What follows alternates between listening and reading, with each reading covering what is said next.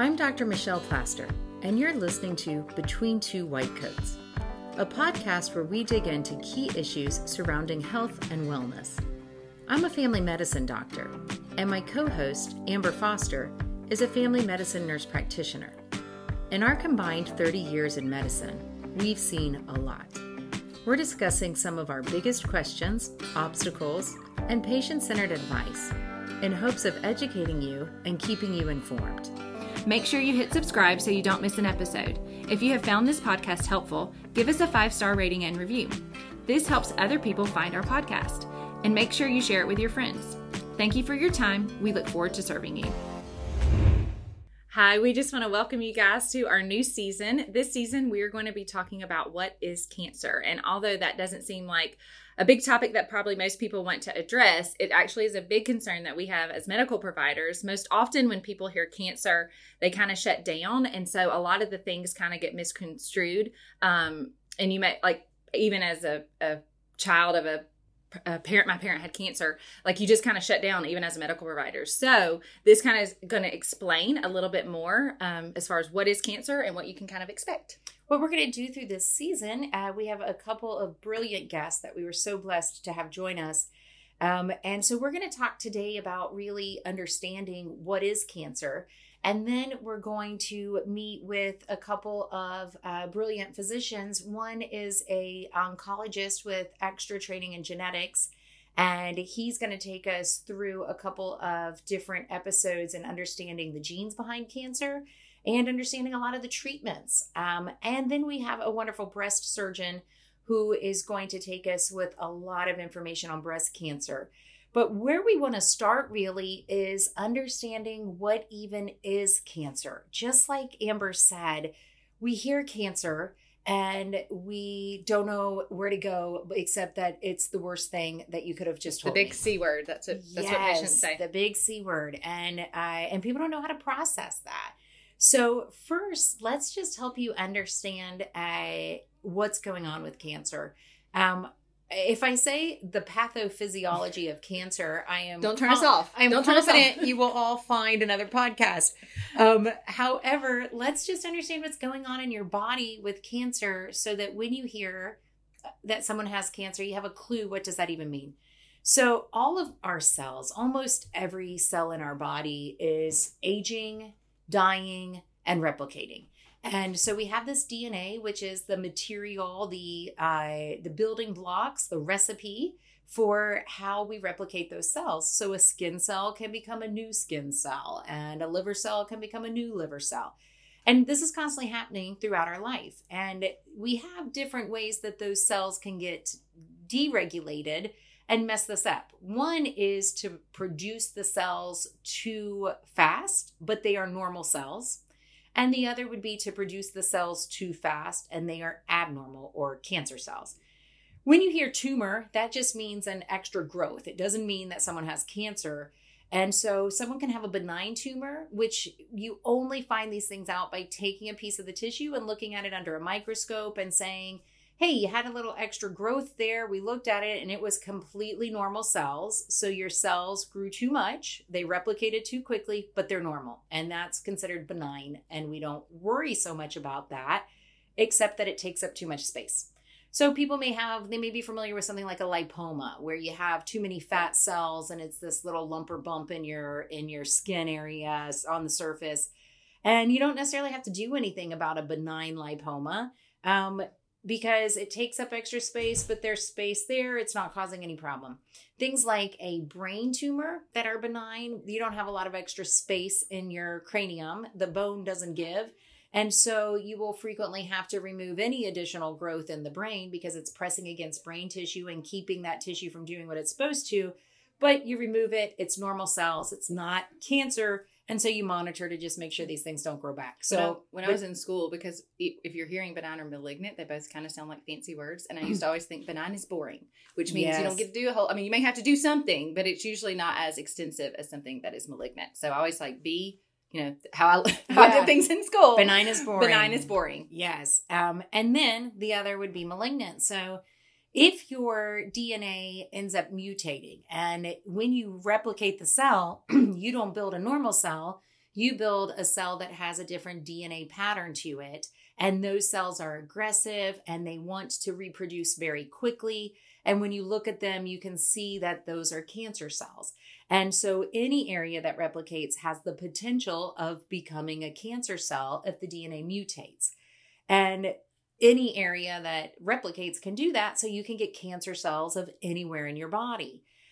So then those would be, if you have DNA that's mutated and you're replicating cells too quickly, and those are cancer cells, then that would be malignant. And so when you hear that the tumor was malignant, then it means it was cancerous. And then take us through what the other fancy word that we often hear with cancer, metastatic, would mean. Metastatic means that it has just went outside the original source. So if you hear something like metastatic breast cancer, then that means that where the cancer was initially replicating the abnormality in the breast, then it would move somewhere like the lung or the liver. So it means it's outside of the initial place that it was found.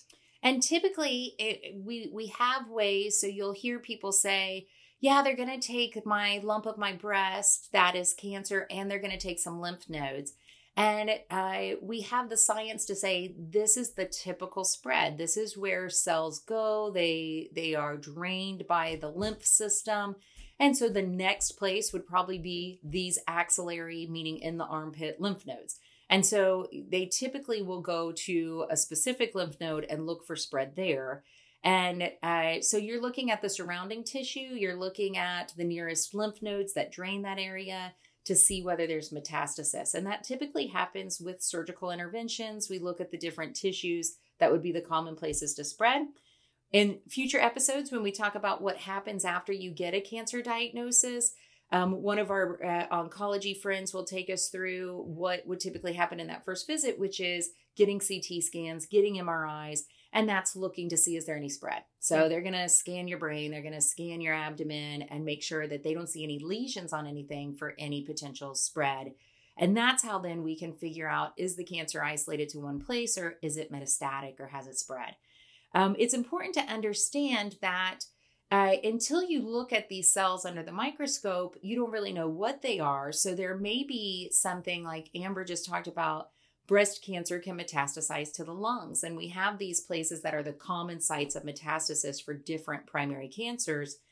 But cancer in the lung, we have to look at. And if you look at it under the microscope and it's breast tissue that has these cancer features, then we know that was breast cancer that spread to the lungs. And so it's still breast cancer. That does not mean that that person now has lung cancer. They have metastatic breast cancer. And this just sort of helps as you're understanding. And we will talk about in future episodes how these things get staged, stage 1, stage 2. How do you understand that and interpret it so that you know how serious that may be when you're trying to understand what's going on with yourself or your loved one in a cancer diagnosis? So we've talked about benign versus malignant and what is metastasis once it's spread. What are the general symptoms of cancer? I always say it's all or nothing. Like you can have a ton of symptoms or you can have absolutely none. Most often, the ones that we get worried about as medical professionals are fatigue, unexplained weight loss, sometimes pain specifically to a location. I've had multiple patients that have been like, I'm hurting in this particular area, or they feel something, they come to us concerned about it. And then it would be cancer, but usually it can be a big bunch of nothing or a whole lot of something. Yeah. If cancer had one specific outstanding symptom, it wouldn't be so darn hard to find, and we would never have metastatic because we'd catch it early. Yeah. It's the fact that some people don't feel bad in any way whatsoever, and we may catch a cancer as what we call an incidental finding. We were scanning you for something else and saw what's going on their liver there. Or, part of our screening test and a big part of doing these early screening tests. Why do we get your mammogram? Because you're not sick with breast cancer, but yet we can find it on a mammogram and get rid of it before you get sick. Yeah. But then once it's spread all over your body and you have diffuse metastasis, now cancer cells take a lot of energy. When cancer cells are starting to spread everywhere, you think of cells that are replicating very quickly. They're turning over at, a much faster rate than a normal cell. That requires a lot of metabolism. And so these people start losing weight, nausea, feeling like they have no energy, that they're just dragging. But that could also be, a mom. It could be a million Right. other things. Yes. Exactly. Which is why, all of us healthcare professionals have diagnosed ourselves with cancer Yes, absolutely. at some point. Like this is. I have a headache and I'm tired. It must be, some kind of brain tumor. Because it can be people who have diffuse metastasis and they have cancer in a lot of places. They've lost weight. They have no appetite. They're nauseated. They are super tired. And we look at them and go, oh gosh, this isn't good. I think that you have cancer somewhere. But that is normally after significant spread. Yeah. I mentioned mammograms, but let's throw out all of our recommendations for how we catch these things before you get symptoms. So mammograms, and we went through all this in our preventive and wellness episodes. Last few episodes. Yeah. And so we would definitely encourage you, if you're trying to figure out, if I done all my screening stuff, I want to make sure I'm being careful that you reference through that. But colonoscopies, mammograms, pap smears, CT scans for your lungs if you have a history of being a smoker and are between certain age groups. There's a lot of different things that we do to try to catch cancer early. Mm-hmm. And the reason that we have to do these screenings is because there are no symptoms. Yeah. Well, there's nothing telling us as well, there. like a CBC for hematological type cancers. Yep, absolutely. So what helps us to think and lifestyle, we may be able to control whether we get cancer or not. Of course, we can't control everything, but how do we do the best job with the things that we can control? Well, we always say this, Shelley, and I'll always say this a million times over, like exercise and diet, like preventative health care is definitely one way you can do that. Genetics is not something that you can necessarily control, but if you have a high risk family, got cancers, things like breast cancer, like the BRCA gene, and I'm sure you probably talked about that with yes, and we'll get into into future great episodes. Details on that. But those types, if you have a family history of cancer, there's screenings for that now. But and we definitely do go through risk. some of the details for if you have a different risk based on your genetics. In the future episodes for this season, we'll take you through how your recommendations may be different than other people's. And, oftentimes genetics, people think, oh my gosh, everyone in my family's got a cancer. I don't have any option. This is going to be my cause of death. And that was me. I thought, well, here we go. I'm going to go ahead because I have a very significant family history of cancer. And I did genetic testing and I didn't have any variant. I was like, but I was like, thank the Lord. You know? And so genetic testing often takes the black cloud away. But also, I think our genes tell us that there's a bullet in the gun, but it doesn't mean that we have to pull the trigger. Yeah. And so if you have a family history of diabetes, but you eat right, exercise, never let yourself get overweight, there's a solid chance you're never going to become a diabetic. Mm-hmm. Same thing can happen with cancer. It's not true all the time. But if you try to do the right lifestyle, try to decrease your exposures to carcinogenic agents, cancer-causing agents. Which is in everything. Which is in everything. A lot of things. So obviously we don't want you to smoke. We would love if there was less pollution in the air that we breathe. Yeah. Plastics. Exposure to plastics, microwaving plastics, a lot of these, as particles break down and we're ingesting more of them, there are definitely carcinogens in plastics. Mm-hmm. There is increased cancer risk, particularly for estrogen-dependent cancers with obesity. Mm-hmm. Fat cells will secrete estrogen. And so if you have more fat cells, you will have more estrogen. So if you have a family history of estrogen-dependent cancers like breast or ovary, then you want to make sure you work to maintain a normal weight, and that you're trying to eat right. And we talked about in our first season on fast food. So a friend saw me and said, thank you. I cannot eat fast food now without feeling terrible about it. But in looking at what's in fast food and how many cancer-causing agents that other countries have banned because they're carcinogenic that are allowed in our fast food. Oh, absolutely. And even in makeup and hair products, like all of that stuff. Yeah. Like you said, it's in everything. It's everything. And so you're not allowed to leave your house, breathe your air, or eat your food. Eat your food. But being able to do so in the cleanest way possible, and some people can choose different ways to do that, whether you're trying to eat organic, whether you're making sure that you stay away from the super harmful stuff like cigarette smoke, that you're maintaining a normal weight, that you're just trying to do the healthy lifestyle stuff. The same stuff that you're doing to prevent heart disease and diabetes is going to help you to reduce your cancer risk as well. And as Amber said, why does cancer happen can be highly genetic. And so that is another, you may already have that increased risk. And our body's kind of programmed to clean up these mutant cells. So when we have these DNA mutations, our immune system can identify those and come in and try to clean that up and not let cancers produce. And over time, we get less good at that. So as we're aging, just one of the things that increases risk of cancer is age, whether it's repeated exposure. So things like melanomas, well, I'll say to patients, you've had 80 years of sun exposure. Yeah. That's more of a risk than 20 years of sun exposure when you're younger. But your immune system may not be as good at picking out those mutated cells and cleaning them up as well. So simple part, aging increases our risk of cancers as well. I've heard a couple of times in this past year when people are trying to tell me why they don't trust the COVID vaccine, and they'll say, how can we get a vaccine for COVID in this short period of time, but yet we can't get a cure for cancer? So Amber, answer that super easy question. Why can't we get a cure for cancer? Because there's about over 100 types of cancer. Like I was about to say a bazillion, but there is a bazillion. There's like a bazillion types of cancer.